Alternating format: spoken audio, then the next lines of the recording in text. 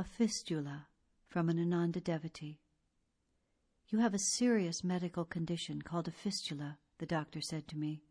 The only remedy is surgery. I had come to Italy to visit relatives and take care of some business obligations there. As soon as I arrived, I started feeling something very painful in my lower back. Within 3 days it was so bad I couldn't walk, and I had to go to the hospital.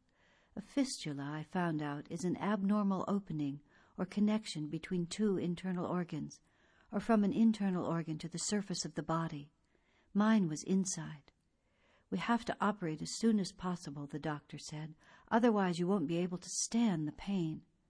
I agreed, and the next day I had the surgery. The fistula, however, was so large and so deep, the surgeon was unable to repair it completely. You'll have to wait a few weeks until the first surgery heals, the doctor said. Then I'll operate again and finish the job.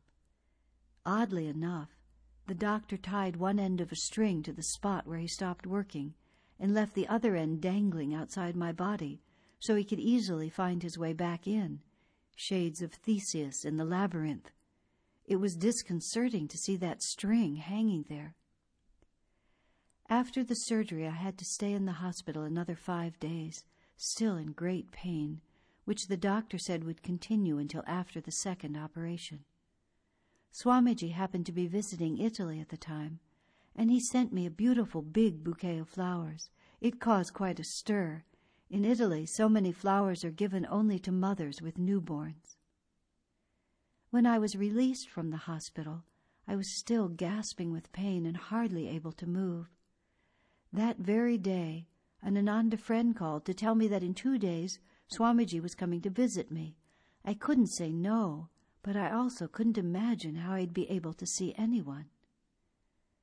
The next day I was still in excruciating pain. The day after, however, I woke up feeling quite a bit better. When I got up and started to make the bed, I was horrified to see the surgical string lying there on the sheet. It had fallen out of my body. Immediately I went to the hospital. The doctor inspected the site of the surgery. He was strangely silent. Then he said, "I see nothing there at all.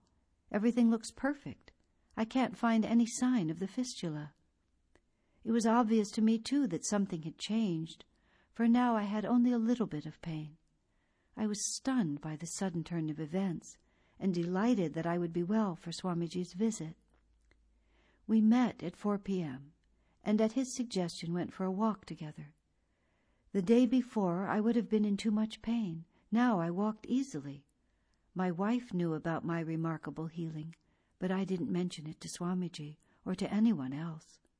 Suddenly, without warning, Swamiji stumbled and nearly fell to the ground. For no apparent reason, he suddenly had an intense pain in his hip, and being unable to put weight on his leg, could hardly walk. Fortunately, we were not far from the home of one of my relatives, and I half carried, half dragged him there. Thank God I was well enough to do it.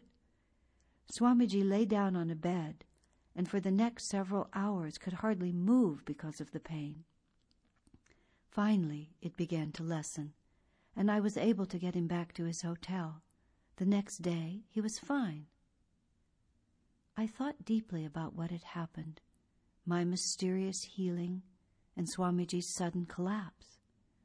I believe he suffered to protect me from suffering. This is something only a saint can do. I will never forget what Swamiji did for me.